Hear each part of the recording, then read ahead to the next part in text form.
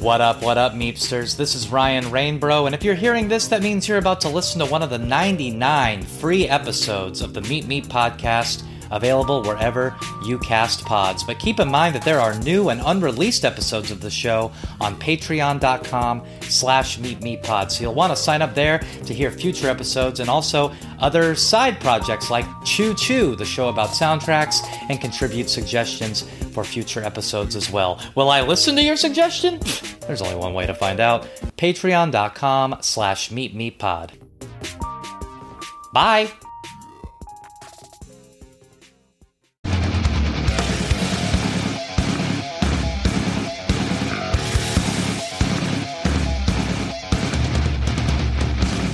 Welcome to Meet Meet, the show about album retrospectives with the artists who made them.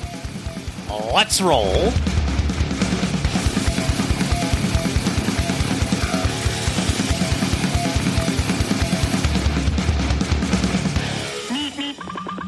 What up, Meepsters? My name is Ryan Rainbro, and today we're living with a pod complex with the Trustkill Records release Fantasy Killer by the band Brothers Keeper. We're joined today by Mike Ski, who you may remember from our Earth Crisis episode on Breed the Killers. He was a former Roadrunner Records employee via the Blue Grape merchandising arm of the organization and did the artwork for that album. But today we're talking about his band, Brothers Keeper, which I was a very big fan of, and this album in particular, Fantasy Killer, their ultimate release, both ultimate as in sickest and ultimate as in final, because nothing really came out after this, nor did the band really continue much longer after the release of this album. We talk all about that. We talk about the process of getting to this point, developing the record itself and the aftermath. And I think Mike is just a really incredible person, an extremely talented artist, both visually and musically. And it was just a real pleasure to get to pick his brain about this album that I love so much. So without further ado, I take you to that conversation now.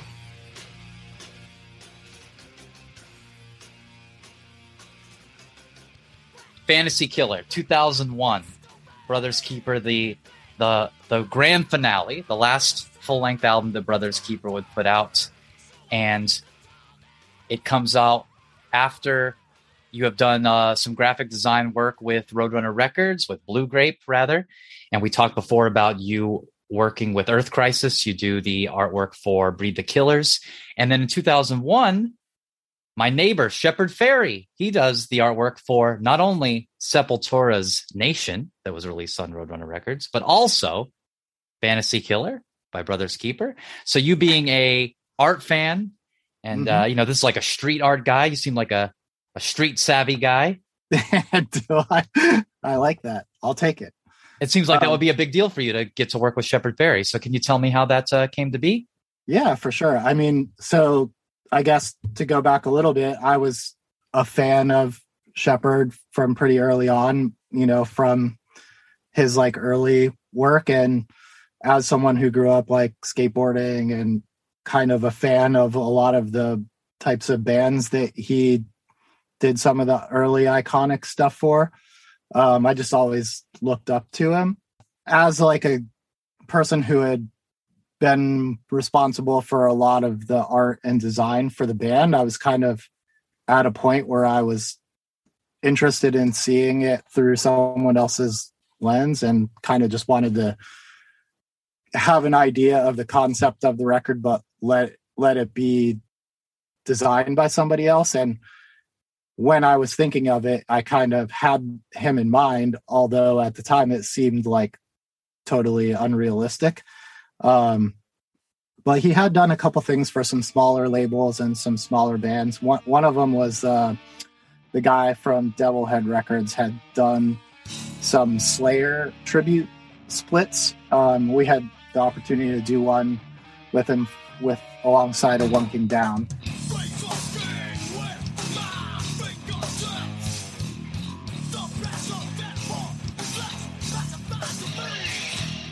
When that came out, I was like, holy shit, dude, like, how did you get that to happen? And he had, I think, gone to RISD, or was from Rhode Island, and like knew Shepard from that era.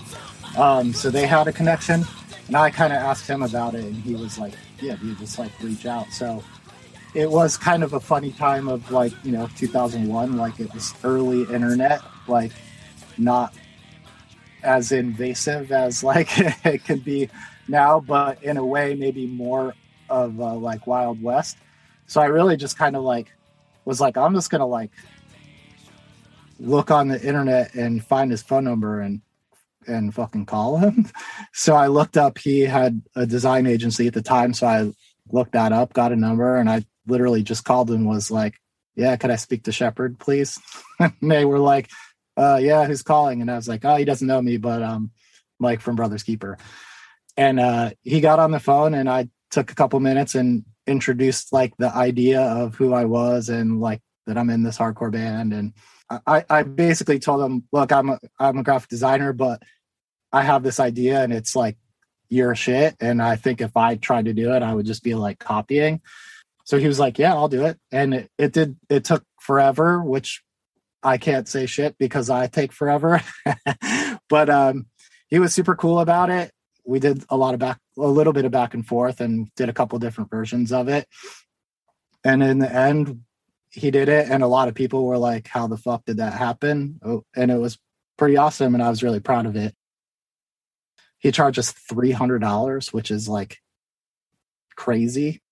I guess like as an artist and a designer, I just think he's always done cool things. And when I had the opportunity to meet him a couple years later, he was very generous. And we were like coming through on tour, and a friend of ours invited us to the studio, which was also like a gallery at the time. And he took some time from his busy day and talked to us, and ended up like letting us like go in the print room and just take a bunch of prints. And he was like, just pick out whatever you want, or internal mail them back to your address. So when I got home, I had a big tube of Shepard Fairey prints. It was pretty awesome. I know I haven't said anything but amazing things about him, but I'm just still like a fan, years later, and appreciate that somebody who would like get to that level would still consider like taking on a project like that.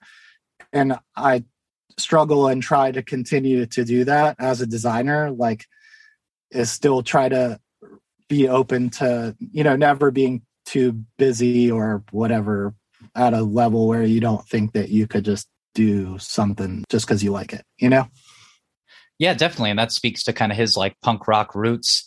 Not to say that, 2001 Shepard Fairey is a little bit different than 2022 Shepard Fairey, just because, in like '08, he really like blew up and became this worldwide phenomenon with the Hope poster and everything like that. But he's still a big deal in 2001. I mean, the Obey Giant stickers are still on every lamppost that I've ever passed. Mm-hmm. So yeah, it's really awesome that he was able to do it. And it sounds like deliberately was trying to cut you a deal. I would imagine that he could have charged you more than $300 even back then. Oh yeah, for sure. I mean, we were very grateful, and he was generous. And yeah, I mean, again, since then, yeah, it's like a kind of a totally different thing, but it was a big deal at the time. And, to me, still like a kind of like cool, important part of that record, Now, did you already have the idea for Fantasy Killer and the title and kind of the imagery that you wanted to use for this album? Because it does have the whole aesthetic of this record, and the merchandise and things like that, promotional materials that go with it do have this very specific look to it. So did you already have that when you went to him? And that's what you're saying, like it was already a Shepard Fairey looking thing to you? Yeah, for sure. Totally. Yeah. I mean, like the idea of this kind of like future past sort of like idea of like taking an event like the assassination of JFK and making it something that happened in a contemporary context, and then like almost smashing that up with this kind of Big Brother, like, dystopian future kind of vibe. It just like speaks to his stuff. And I think, yeah, like, I knew that it was going to be like a portrait of Lee Harvey Oswald. And like, so that was really like the direction that we gave him, was like Lee Harvey Oswald in your style, put a target on him. But, even like some of the other some of the other stuff in the record. It's very like clean, simple, design forward stuff that is a lot different than what we had done in the past. And I'm really proud of how it looks. And do you remember at what point you were like, we need to use threes instead of E's?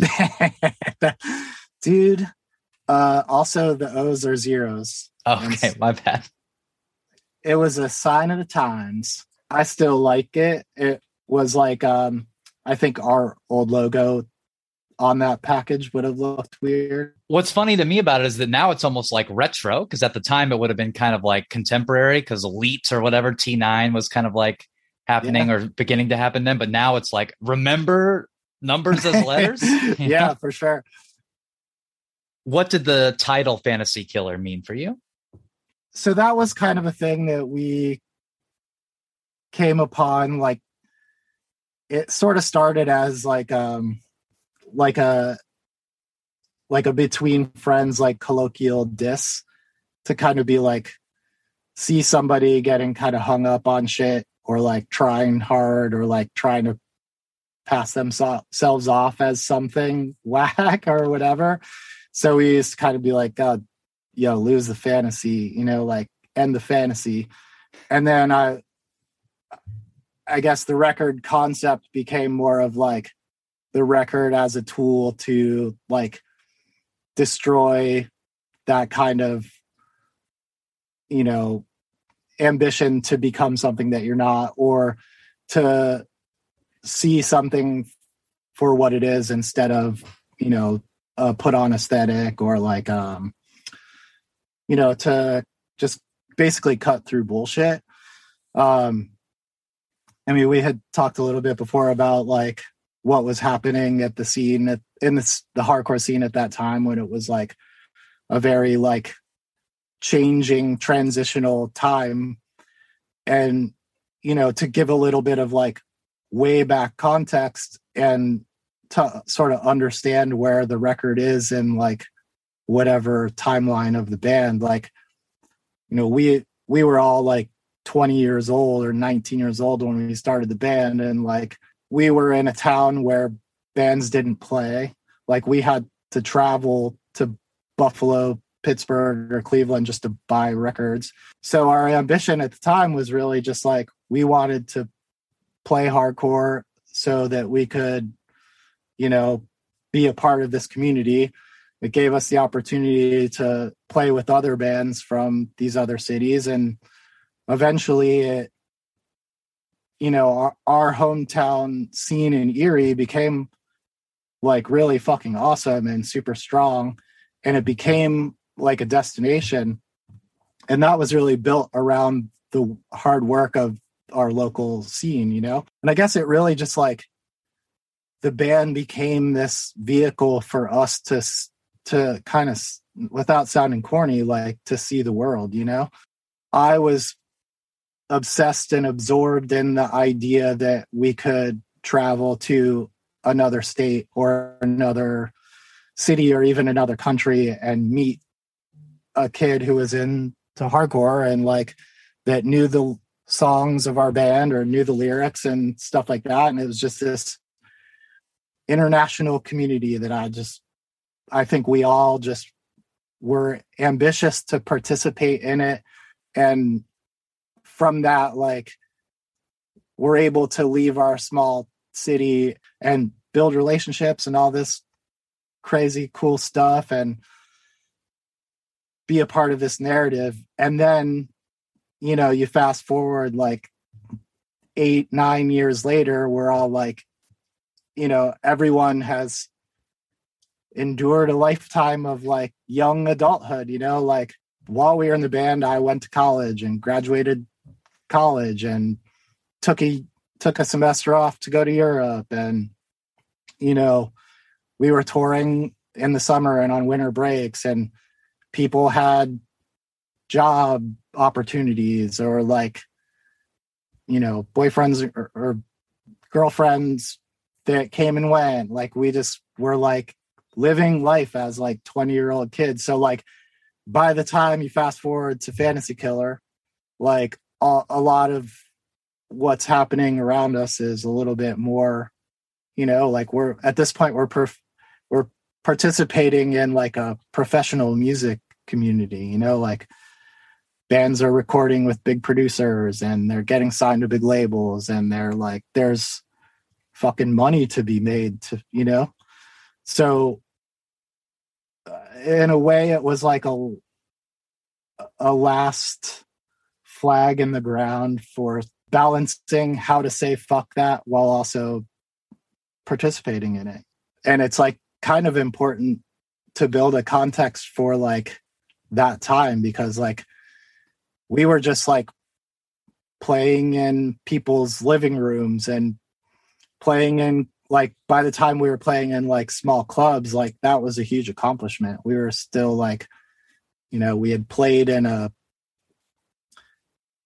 just like a room behind a building next to a railroad track. Like, I don't know, just fucking weird shit, like, so as these things were becoming more serious and these conversations become more about like selling records, and we were trying to wrap our heads around it, and we're also considering, hey, we've been doing this long, like, where does it go from here? And like, really, we're still like trying to define what we think is important about actual hardcore, like the community that we came upon, and like how to be the sort of people that introduce it to someone who never knew what it was before, and like quickly losing grasp of that, because it's just like things were exploding around us,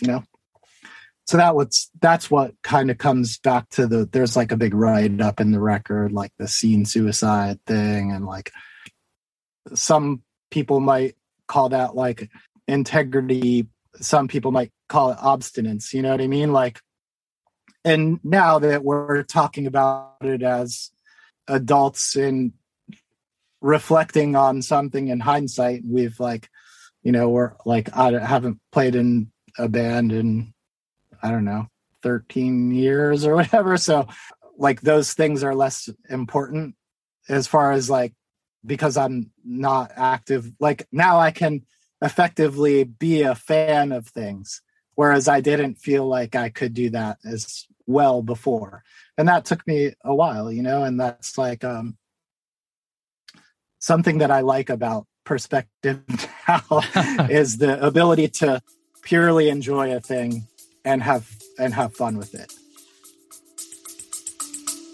We'll be back after a quick break. If you love good music and good podcasts, you'll love Roots Music Rambler. I'm Jason Falls. My co-host Francesca Folinazzo and I talk to the singers, songwriters, musicians, and more in Americana, alt-country, bluegrass, folk, blues, and beyond. We share our own takes on the latest news in the space and recommend new music for you to explore every episode. Come get to the roots of the music you love. Find us at rootsmusicrambler.com or go wherever you get your podcasts and subscribe to Roots Music Rambler. You mentioned that, at this time, people are starting to work with bigger name producers, and that's even part of like kind of the lead up to a record, like, oh, who produced this? Was there somebody that, you wanted Shepard Fairey to do the artwork? You called him up, he's doing it. Is there somebody that you were thinking about maybe wanting to produce it, or in your mind would be like a dream situation for that album? Yeah, I mean, it ended up in a way becoming so. At the time, we were really hopeful to have Brian McTernan work on it. He was somebody who checked a lot of boxes from our perspective as, still being kind of like a little bit purist at the time, where we wanted to work with somebody who could like elevate the recording and like elevate the process of making a record, but also like understood like hardcore scene shit. We weren't scared to like do interesting things by any means. And we wanted somebody who could like push that. And so when we approached Brian and he agreed to do it, he did an awesome job. I'm sure he was, it was like a new process for us. Like for every other record, we had just gone in and we're like, we wrote these songs and they plug everything in and we play them and they fucking record them. And then at the end, they're like, you sure you want it to sound like that? And we're like, duh, fucking absolutely. Don't fucking ruin it. But then when we came to Brian, like he was doing like producer shit, like being like, hey, I think you should, cut this part short or make this part longer or sing, change these two lines and move them over here and stuff like that. And, it's like in terms of things I've experienced in later music projects since then, like it was very minimal, still felt like very organic and authentic. But, it was like, it was a big deal for us for him to do it because, he had done a lot of bigger records and he still continues to do awesome stuff. And we're like a fan. Fantasy Killer is, to me, above and away the best Brothers Keeper album. I mean, it's not even close. It's an album that I love in general, but just in the Brothers Keeper canon, it is the pinnacle. And a big reason that's so good and a big part of the Brothers Keeper lore, if you will, the history of the band, is that the band is very divisive and polarizing and identified by your vocals. And on Fantasy Killer, they're still completely unique to you. You immediately know it's you when you come on. So it's not like you become a generic hardcore vocalist, but maybe it's because you're more pissed off on this album than you are on the other ones or something, but it gets a little bit deeper and it's a little bit more articulate and it's just probably more palpable for the average listener. Do you think that was a reaction to how much people criticized it before? Or do you think it was just your voice? You're talking about you were a teenager, you guys are young adults when leading up to this. Like, what do you think the cause for that change is? Because there definitely is a change. Yeah, no, for sure. The first records definitely kind of start like at a level that is, vocally, I guess that's like less offensive. But as we went on, we just, I think like some of it was a little bit in our desire to sound different and a little bit fly in the face of what the typical band vocalist sounds like. Like it's always like, rah, rah, rah. Like, and we were trying to kind of like set ourselves apart from that in a way, but also like just playing music in a practice space loud as fuck, like not a good PA, just everyone turned up and I'm just like blasting it out, like blowing it out every time and then not really even knowing what it's going to sound like until we're in the studio and then kind of almost hearing it back in a way that's so shocking that it's kind of fucking awesome to us, but not even really like considering how far that would go. And by the time it started to become a thing that was like directly associated with, people's critique of the band, we kind of, to a degree started to lean more into it to be like, well, if you didn't like it last time, like you're definitely not going to fucking like it this time. And here it is. In hindsight, maybe if you're trying to be a successful band, that's not a good plan. I think to the point of what you said earlier, it is still like a thing that was an important part of why we were unique and in a way almost like challenged people to like it which is something that I think is like kind of important and fascinating after so many years of still having it come up. When it came close to the time that we were writing that, but we had recorded a thing for, recorded an EP for Ides of March Records, which was Matt from Shai Hulud. It was called 5 Hits from Hell. It was like all Misfits covers. And that was just like a thing we just did for fun and didn't really think of it as like a huge deal as far as like how we sound. But just when we did it, I think it just like in the studio, I had to drop my voice. And I remember distinctly maybe a year after it had come out that Chris Bazan, who is our guitar player for a long time and still one of my great friends, like he made a comment to me that I was his favorite vocalist and that was the best thing that I had ever recorded. And I thought that was so cool. I just never forgot it, you know?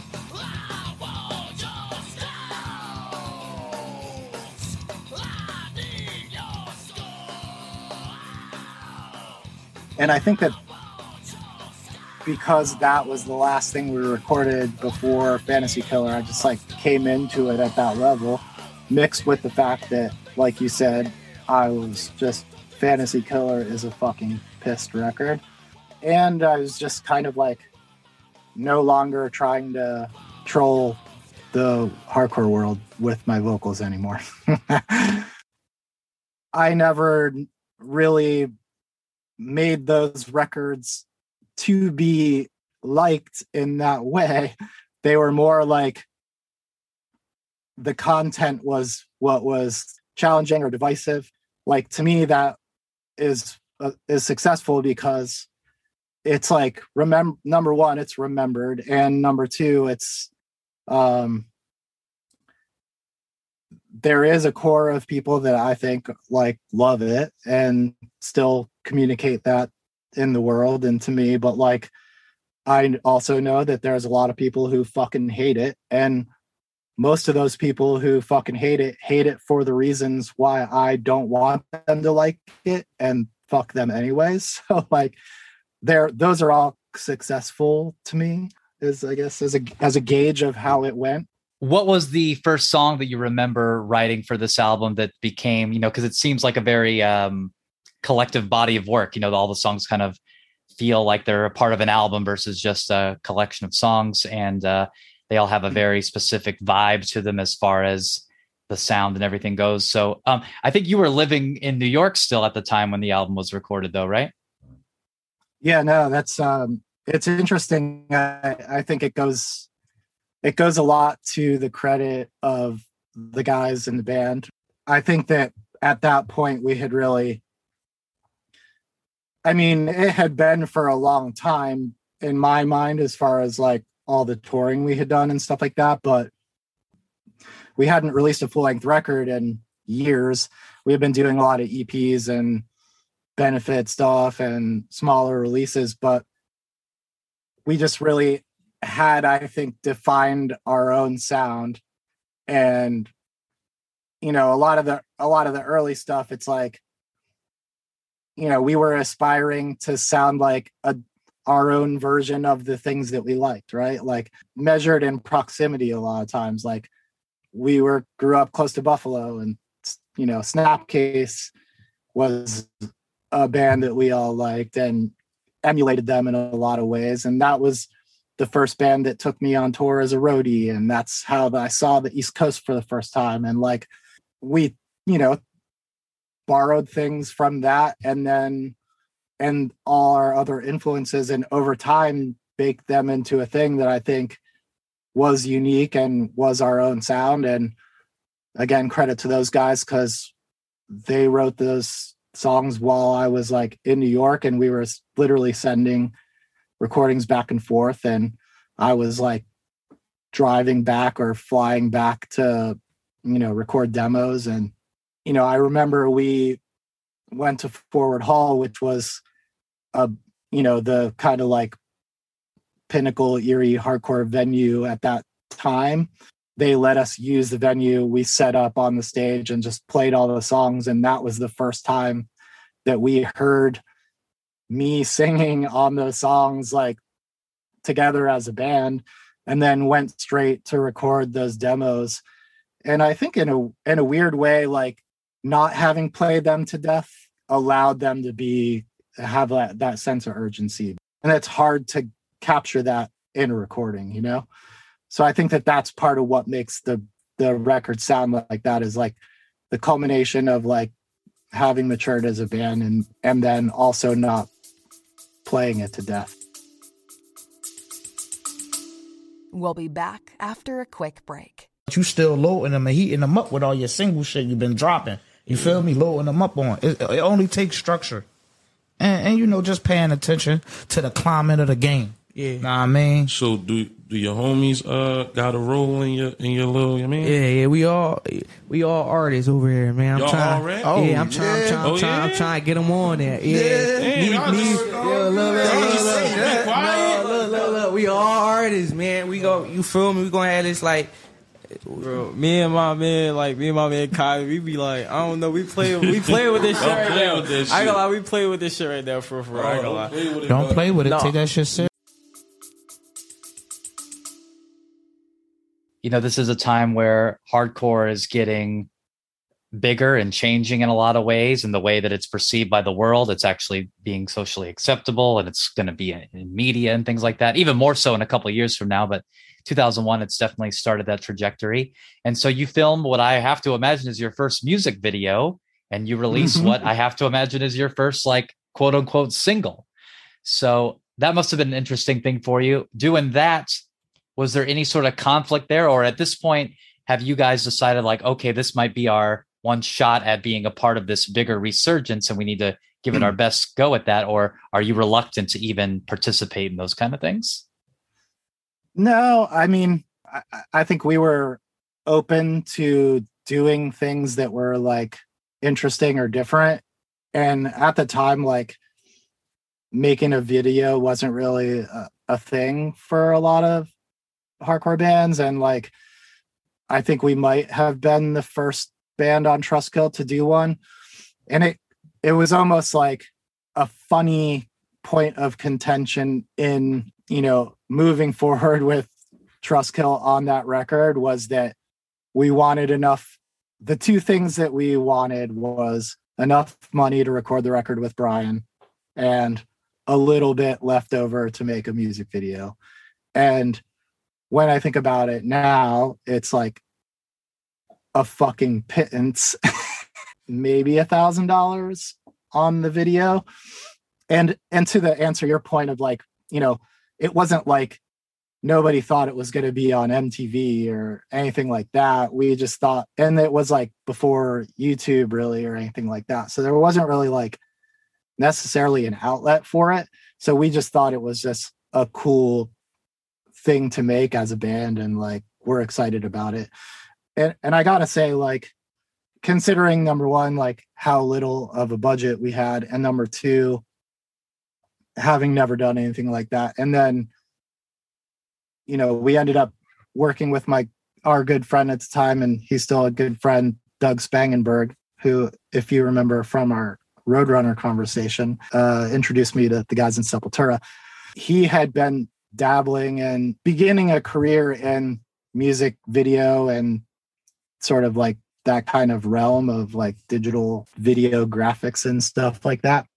So we ended up working with him to make the video really ambitious.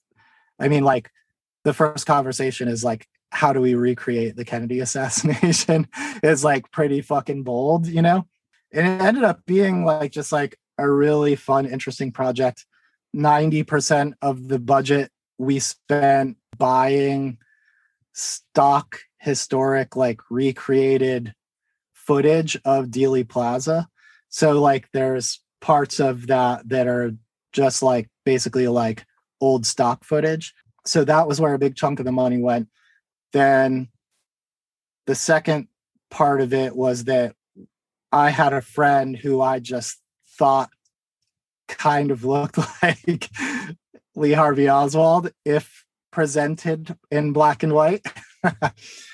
So yeah, we used my apartment to make it look like Lee Harvey Oswald was leaving his house in the morning. An old looking diner in Jersey City where I lived at the time, just rolled in with cameras, ordered some fries and a coffee, and shot that Lee Harvey Oswald getting breakfast. I played dual roles as the whatever you want to call it, the man in black, deep state guy, the agent. We also found on Craigslist at the time a guy selling an old car that looked very similar to the limo, like this vintage Cadillac or whatever in New Jersey. So we got that guy to let us come to his house, have us film us sitting in his car, but he wouldn't let us drive it. So we could only film the wheel as it was spinning as he drove it back in. So it's just like this crazy compilation of us pretending to drive this car and Doug doing a really great job of like mixing it in with this old footage.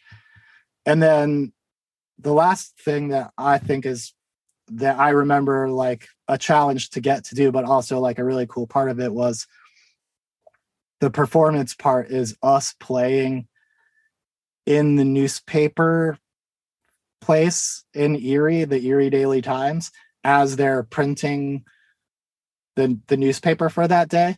So I had reached out to them like via email, found a person who we could like coordinate it with. They agreed to let us do it. We picked a day. I like went back to Erie. Doug came with, and we like bring all our shit to the thing. It's like basically like overnight, like in the middle of the night when they're printing. And it just so happens to accidentally be the day before they announce who's president of the United States the next day. Like the election results were the night before. And they're printing the paper that says like Al Gore elected president, but it's wrong because then Bush like wins the electoral vote. So we're actually like performing as they're printing the incorrect version of who won which is fucking crazy. It also matches up with the lyrics, just kind of the fake news narrative. I know that wasn't a term like it was back then, but the mass media, mass murder Russ. No, for sure. I mean, it was a crazy, crazy project. And again, for like, what it is like 20 years later, like I still think it's cool. The song Being I Shot JFK, of which of course I know the song itself, the lyrics aren't literally about the assassination of JFK, but Lee Harvey Oswald being on the cover, that song in particular, when you guys write the album and you're doing these jams in that room, you guys knew that like that was the hit, that was the song that you wanted to identify the album with? I think so. I mean, it became the first song on the record. It just felt right from the demos and stuff like that. And I think like as a standalone song, it kind of still tells a bigger story that the record is like hinting at, I mean, we didn't really think of things in terms of like singles yet. It just like wasn't really like it was like obviously a thing in like popular music, and like the Continuum, like the title track off our first record, like was by far every time we ever played like the best received song, but like, and we put it first on the record and named the record that, but we weren't like, this one's going to be the hit. I don't know. It's like, maybe they didn't really think like that yet. Give It a Name is after that. And that song is interesting because it's one of the rare times where there's just a deliberate, concentrated like breakdown at the end. Like this is going to be the mosh part. I think there's definitely like brutal parts on that record. But yeah, I mean, I guess to the credit of what you're saying, we were never like a mosh band, but we weren't like doing it on purpose to like make any kind of point.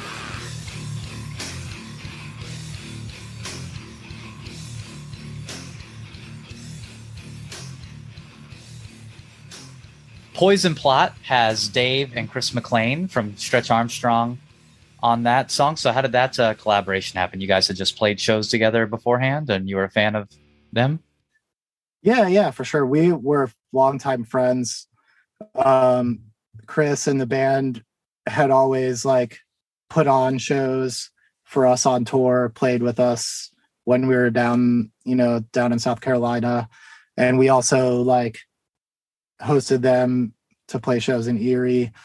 Leading up to that record, we had done a tour together, the Heaven and Hell tour, where we had played.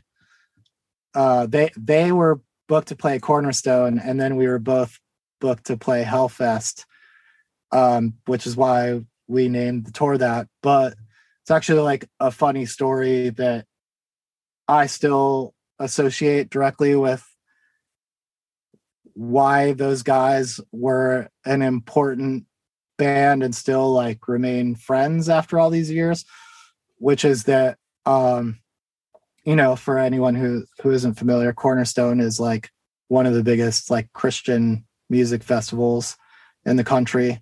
And at the time, by nature of and definition of the thing, like all the bands that are playing are Christian. So we just happened, to be along on tour with them. So we just kind of didn't really plan on playing or anything, but we set up merch, and our name, as far as Brothers Keeper, being like, not in our minds, but for other people, could see it as like a Bible reference. We were able to like set up and freely sell merch and not really give a fuck, which was already a cool gesture by the band. But partway through the day, they came and they told us, we really want to give you guys the opportunity to like play your music for this crowd. So we're going to keep our set time what it is and not go over, but we want you guys to play 2 songs of our set time before we come out, which was, super generous and fucking cool, but also like kind of a big deal to fly in the face of Cornerstone like that. And I know that like as dudes in the world, they had to go to the other bands that were playing after them and like tell them what they were doing and assure them that they weren't cutting into their fucking set time or whatever. And I know that they definitely got a lot of kickback for it, but they let us do it. We came out and it was one of the coolest 2 songs we've ever played. It was like, I don't know, 5,000 kids under a giant tent outside that like just were stoked to rock, like that combined with all these other things. They had invited me to come and sing a verse on Revolution Transmission. So I had, driven just solo down to South Carolina to record that maybe like a year or 2 before. So when it came time to record our record, I reached out, and not only did they record on the record, but they actually like wrote the lyrics to it, which was like kind of a weird experiment that I was like interested in, as far as like giving someone a song, telling them like a thing and like seeing what they could do as just like someone who appreciated it, In the context of the record, it's a cool break because they can both like sing.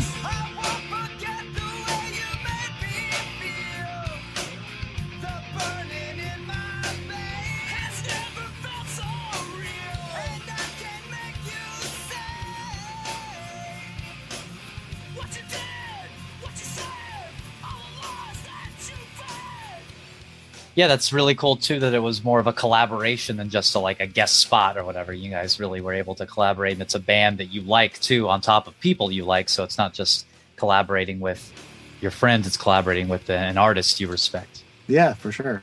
Yeah, and I guess like guest appearances were like by no means like interesting, but or not interesting, but they weren't like revolutionary or not like crazy novel or something. But yeah, now when we're in a day where like collaboration is like a word that gets used as like a thing all the time, like yeah, back then they were so infrequent that I called them hardcore duets. That's awesome. Yeah, that's great.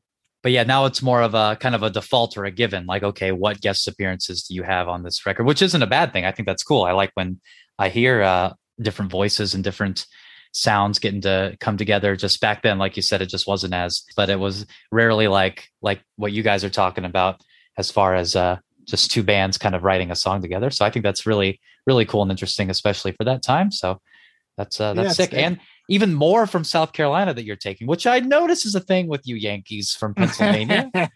Well, there's a couple of songs on here that kind of speak just to, again, everything we've been talking about, being in a band, maybe being weathered by that experience, despite wanting to desperately still do it. So, you're still artistically inspired by it, but it's wearing down on you, real life kind of coming around. And that would be the Worst Spot in the Van. Mm-hmm. And also 2 Week Notice. Both things are kind of almost inverses of each other. Worst Spot in the Van is talking about being on tour and it just being like, yo, man, I can't believe I'm still on tour. We're still doing this. I love doing it, but I am also in disbelief that I'm still doing it, and not in a this is amazing kind of way, but like I can't believe I'm still doing it. Versus 2 Week Notice is like, I can't imagine doing anything else. I don't want to do this other job when I should be out living my dreams, which you can apply to things that aren't hardcore bands. But are those the emotions you were feeling at that time with those two songs? And do you see them as like bookends of each other, or are they just independent thoughts?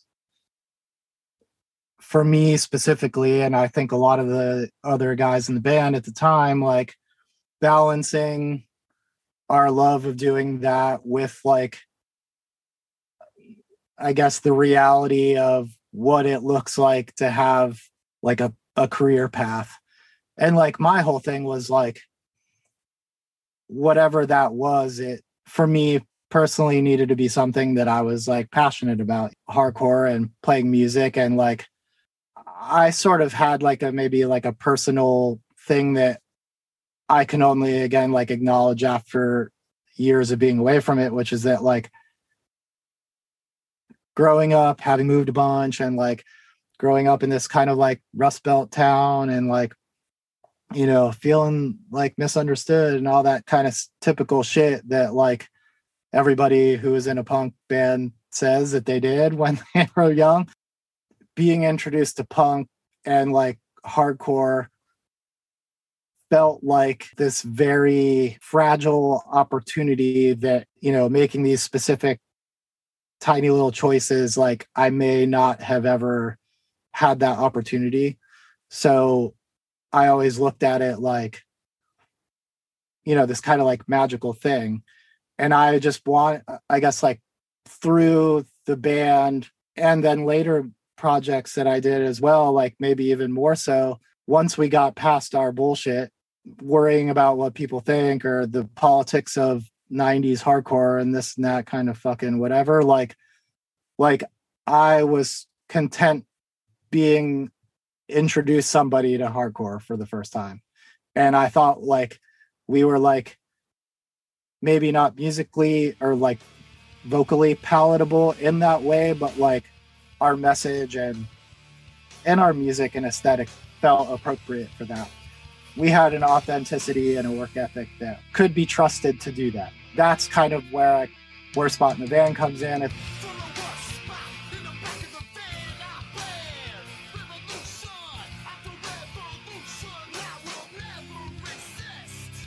Like then that almost becomes a responsibility in and of itself, where I personally, and again, like the other guys in the band, felt like we were doing that as an unrelenting chore that flew in the face of like, starting our careers or having relationships back home in that sort of tone of voice, But then you balance that with the fact that, again, I had just moved to New York. I was fresh out of art school, but also having my dream job, balancing where that fit with like continuing to play in a band. Also experiencing these like nuanced things that go along with having a job. So yeah, those two songs are kind of like, I guess, like dichotomic in that way. Well, going back to you talking about kind of being a gateway band into hardcore, for lack of a better word, you played shows with other more mainstream bands like Head PE and Orange 9mm and stuff like that. Do you feel like those crowds were more accepting than maybe the pretense of a hardcore crowd could be to the band because they hadn't heard anything like that and didn't have a idea of what you were supposed to be? Or do you feel like it was the other way around where they're like, well, this isn't what I'm used to hearing. It's a little bit too hardcore. Maybe we should go in the other direction. That's great. Like a great example of that moment, because there was a tour that we did. It was like a headlining tour, almost full US, where we were just like kind of playing with a lot of local bands or being paired up with different bands for a few shows. But we happened to be playing in Salt Lake City, and our friend Sean, who used to play in the band Clear, like a straight edge hardcore band from Salt Lake, which featured Mick Morris of 18 Visions fame. Exactly. And that's exactly how we met him before all that stuff too. He had sort of, was playing in the band, but also was working at the local bigger venue as like a booking agent guy. And we were like good acquaintances, friends from bands and stuff. So we had a show booked in the smaller room, which was in the basement of this bigger club. And that same day up in the big room, System of a Down was playing. Head PE, Static X, System of a Down. He pulled some strings and was like, you could either play a super shitty show in the basement, or like, I'll put you guys like on to open this show. And like I had mentioned, like we were like definitely like open to shit like that. Like had no like reason to not want to do it. Like my whole thing was, if we could play in front of more kids, it's like more of an opportunity to like do the thing that we're talking about, like we played first not long after Doors, but all the way up until this, including on this tour, we would play venues and have to literally like go outside and like be like, hey man, I'm like I live like all the way across the country and my band's on tour and I promise we're really good. Like just come inside and watch us. Like, please, please, please. Like trying to get people who are already there to just fucking watch your band is like a thing. So like the opportunity to just walk on stage and have like 1,000 people just already there excited to see a fucking band, and we just come out and like put your hands in the air and they fucking put their hands in the air and fucking scream, and it was awesome. And in a weird way, and I think like us specifically like musically had always a little bit of a like like a hip hop cadence in times, and we just kind of like played it up, and it like the kids like really liked it. The thing that was most important to me as an example of why that was cool was that, we would typically pull our shit off stage and go sit at the merch booth and just like talk to people. And when we did that, kids were coming up and they're like, holy shit, like you're the guy that was you're the guys that were just on stage, right? And we're like, yeah, dude, like we're just here like selling shirts and records and shit. And they're like, dude, that's so fucking cool. Like, and they would hang out and talk. And it's like that sort of like what we were used to in the hardcore scene as like the approachability of like, we're the band, but we're also there to see the other bands. And we're like, there's, not this like differentiating barrier between us and the people who are at the show. Like they were just like blown away by that. And that was super awesome. And we were all in the van that night. We're like, fuck man, if we could just do this all the time, like let's be that fucking band, because it goes back to the same thing. I was like, well, at least we have the opportunity maybe to accidentally turn one of these kids onto a thing,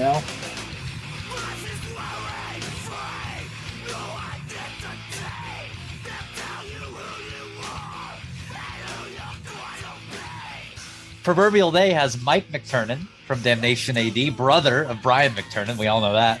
Yeah. Who produced the album. Mm-hmm. Nailed it. Was that just a collaboration directly linked to that, or were you a fan of Damnation AD as well? I know that you knew who Disciple AD was. Did you just get it mixed up when you were going alphabetically? That's great. No, so it's crazy because Mike DC, in addition to being one of the most brutal vocalists of all time, is coincidentally one of the sweetest motherfuckers on the planet. And we're still good friends. And now we actually live in the same town, which is cool because I get to see him. But I had actually met him for the first time. I think it was in 1992 or 93. I had like moved to Columbus, Ohio for barely a semester, quickly dropped out. But while I was there, I met some really cool kids, and they had a burgeoning hardcore scene. And I was playing in a band, and we opened for Worlds Collide in Columbus, Ohio, and Mike DC was their roadie. So I met him there, and we just like hit it off, and kind of over the years stayed in touch, and was a fan of Damnation, and was just like in a kind of like circle of homies with him, thinking of a record as like a package, as like a cumulative project, having, the Stretch Armstrong guys and their kind of like sweeter singing as like featured on a song. I thought it was unique and cool to have someone like, because I'm like in the middle and then he's like underneath like a fucking dump truck crushing. So I was just like thought and hoped that would be what it was, and he fucking killed it. I mean, he like comes in and effortlessly sounds like that, and it's fucking terrifying and awesome. No, that's a really cool way to describe it too, with the dichotomy of the vocalist guest appearances that, like you said, it's the singing of the Stretch Armstrong guys, and even just the more uplifting tone of that song in general, because that's kind of just the vibe that Stretch Armstrong has. They're a positive band. And then just the devastation of McTernan and Damnation AD, and the way that that song was very upset as well. You're irritated on that one. Yeah, it's comes in low.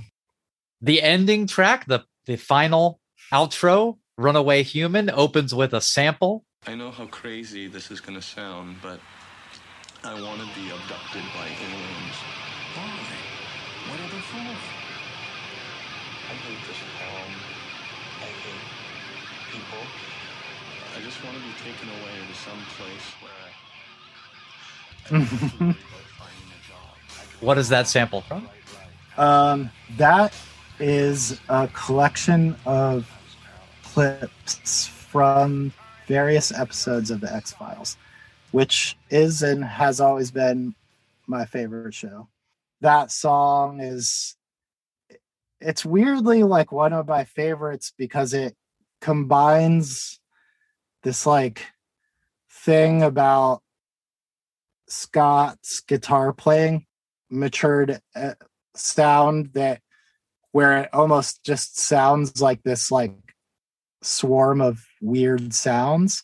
And I just think it's like a cool example of a thing about the band that I personally liked, the way that song starts.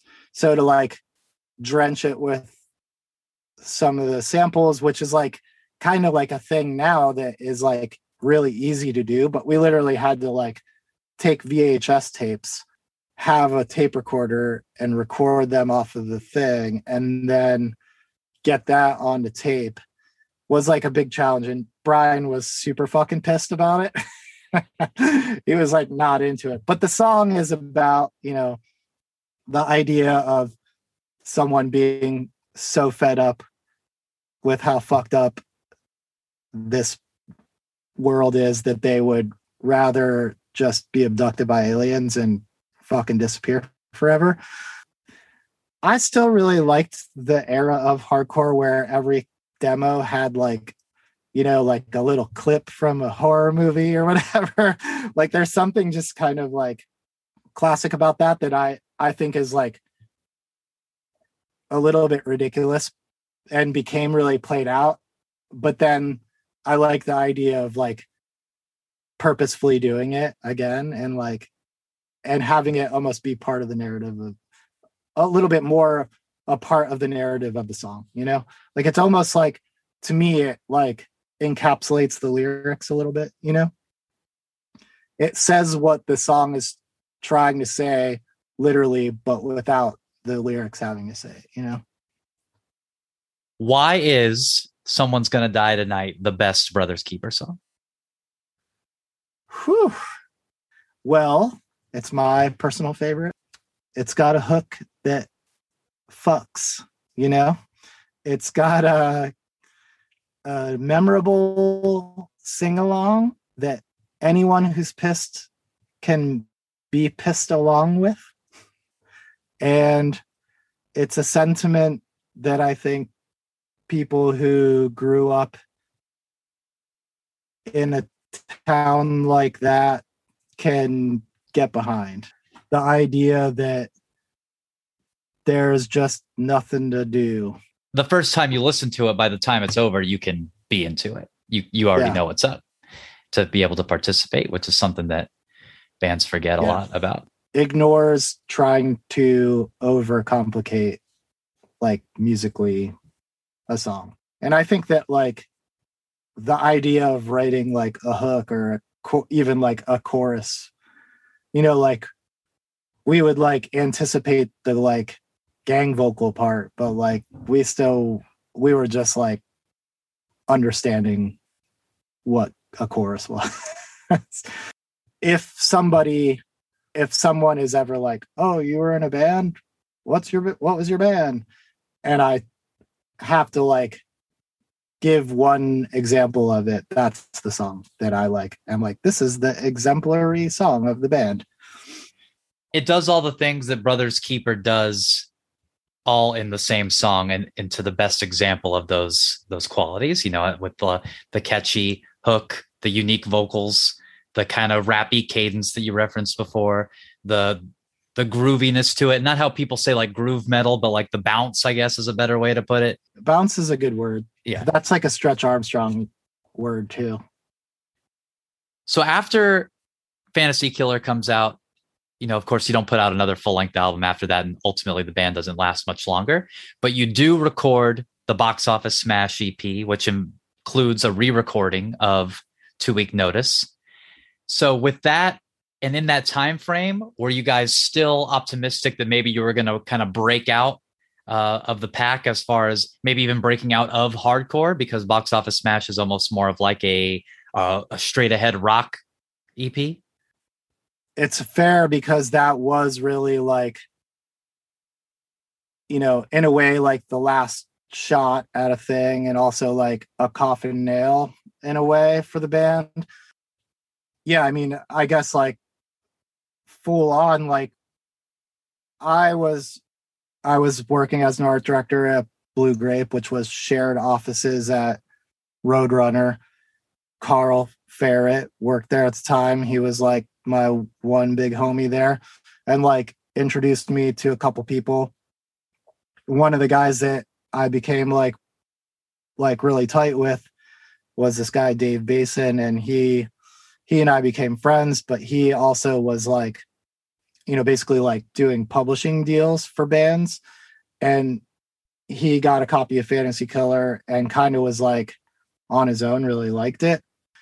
So there's these few moments that I always remember from like these different music projects. And this one in particular, like, you see your band through this lens for so long, and then somebody says it back to you through their lens, and you're like, oh, I mean, like, yeah, I guess like I never thought of that.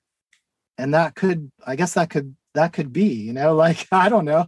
And like only in the context of all the things I was talking about before, about like sustain, balancing being in a band, what's the opportunity to make it like a sustainable part of our careers. You know what I mean? And in this case, they, you know, his idea was like, it's like Papa Roach, but cool.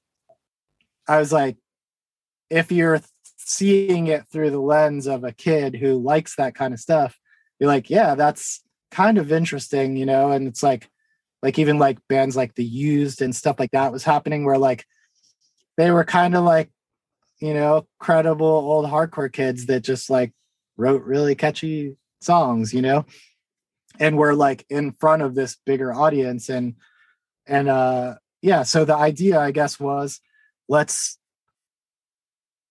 create an opportunity to record some songs, like actually like, you know, spend some time like writing them, demoing like multiple versions of them, and work with like an actual like crazy producer. Like we worked with Elvis Basquet, who was, and this is important and why we chose him, because he had recorded the demos for System of a Down, and we at Brothers Keeper was developing this pretty outspoken like socio-political aspect to the band that's like I kind of always like in, you know, reference like Public Enemy and like The Clash and bands like that inspired me in that way. And I thought that combined with this opportunity could be like unique and cool, you know? And System of a Down to me was a band that had sort of successfully done that, because they were a huge band and they were very unique, and they also were super fucking political and smart. So we recorded these 4 songs, and I think we probably paid more for those 4 songs than we paid to record like every other song we ever recorded combined. And the idea was like, put it together and like pass it around to some people and see if we could get like a management or a booking agent or a record deal and stuff like that. And it just like, you know, didn't happen. But I think it was also kind of like, you know, we had some member changes and like all that kind of stuff that in my experience as a person in a band, like that's like the thing that always like killed it. I think those songs are pretty great, but it was never like meant to be like a release. Now, there was a song that was written for Fantasy Killer that ended up not making the album because something happened with the tape of it. Was that song one of the songs that ended up on Box Office Smash, or that is lost to time? You know, we were recording it like with like reel to reel like tape. And at some point in the mixing, the tape snapped and there was no like digital version of it. So Brian had done a really ambitious effort to try to salvage it, but you could still just like whenever you played it back, there was just this like tiny little like clip in it.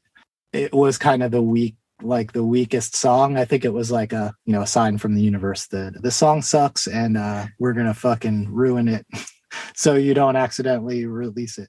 So I think it was a blessing in disguise. No, Brothers Keeper so often identified with you and your vocal style, but what is something about the music of Brothers Keeper that's very interesting and exciting and unique to you? I mean, we had like a solid lineup for years, and you know, that's really like what I owe to the sound, like the accumulation of the sound. And that was like number one, like the sort of like weird guitar work of Scott, the like tweedly deedly fucking wow crazy shit, that, you know, like I think is like a lot of people associate that with Snapcase, and that's where like we were inspired by it. But I think he really like developed it into something like even weirder and more interesting, and like I used the word angular before, and like sort of like disconcerting, which I think is a good way to describe like what I like about it. Using a fucking Coke bottle to like make sounds with his guitar like back then. And I always thought that was really cool.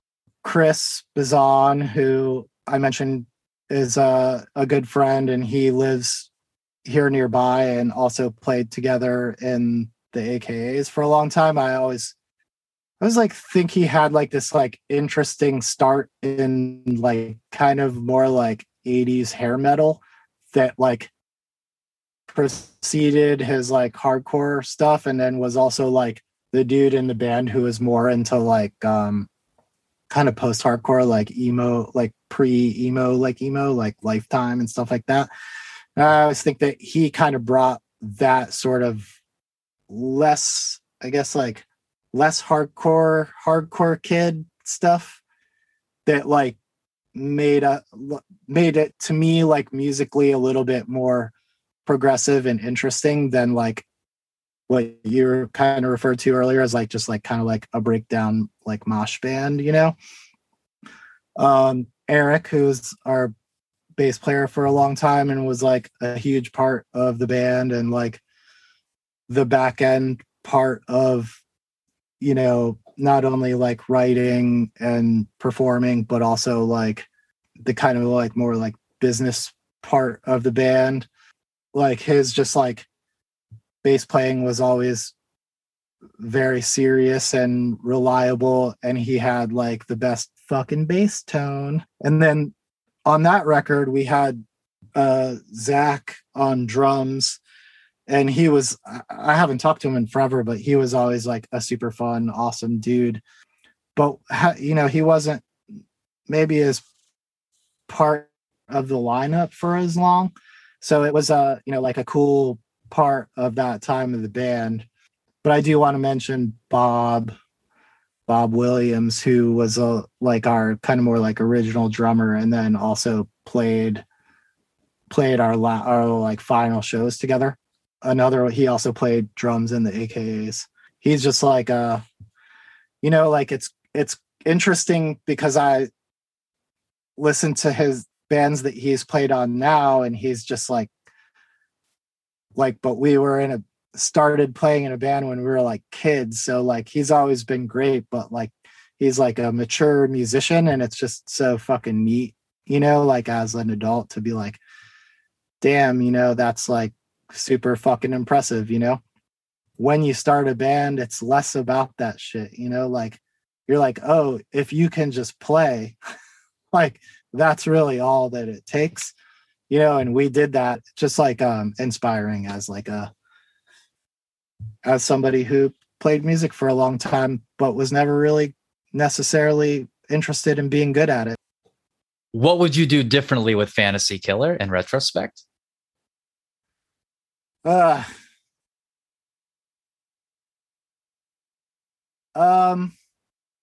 think that we could have just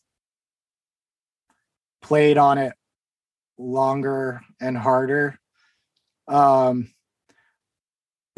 I think it's like a rabbit hole to go down that like, I think like the culmination of all the things that were happening, I think we got a little distracted by some of that other like shit, you know, and like chasing that a little bit. And instead of like touring all summer and touring on the winter breaks and stuff like that, where like I'm like have to request time off from work to go on tour, and like, you know what I mean, like shit like that all combined at the same time. And like the way that the sort of like rep of the label and the type of music that was associated it was happening, like bad timing, you know. Like I look at all that shit like as like amazing chapters in a thing of our cumulative lives, you know, like with fondness, but I also don't look back at it and like put it on a pedestal in the way, you know what I mean, that is like maybe like unhealthy, that I think like maybe some people tend to do about that era, you know. So I guess like I can both celebrate it but like critique it in a way that feels positive, you know. Like I guess I don't look back and be like, we coulda, shoulda, woulda done it like fucking this and maybe then blah blah. I'm like, well, I was like, I think that record's fucking awesome. And then it led to a couple other things that led to me starting another band that put out 3 records or whatever that are like also records that I'm super proud of. Like they're just like, steps along the fucking story, What is your favorite thing about Fantasy Killer? The overall like message of it. Like, it's like angular and exciting musically to me in a way that like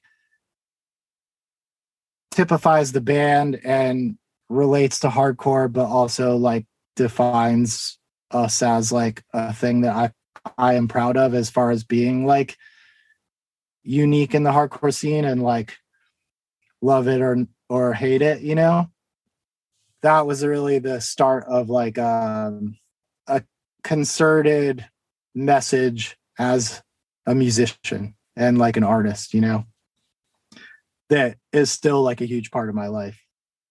We were doing good things as a band, like even back then, like, raising money for, animal rights and like playing benefit shows and doing things like that. But I think that for us as a band and for me personally, like the lyric content and the sort of like fuck you nature to that record is the thing that is like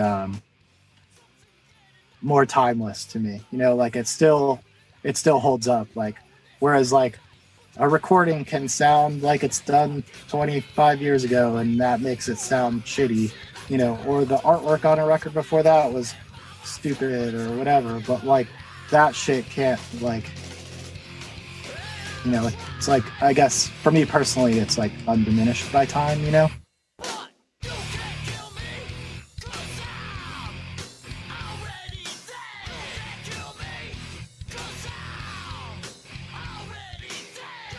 Thanks so much to Mike for his time and patience and telling us all about this album. And if you want to keep up with Brothers Keeper, you're too late! It's over! It's done with. You should have been there. Not only that, you could have heard this episode early and ad-free on Meet Meet Pod Patreon, patreon.com/meetmeetpod.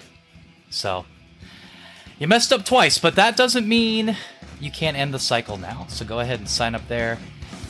Right this second, really. Pause me talking right now.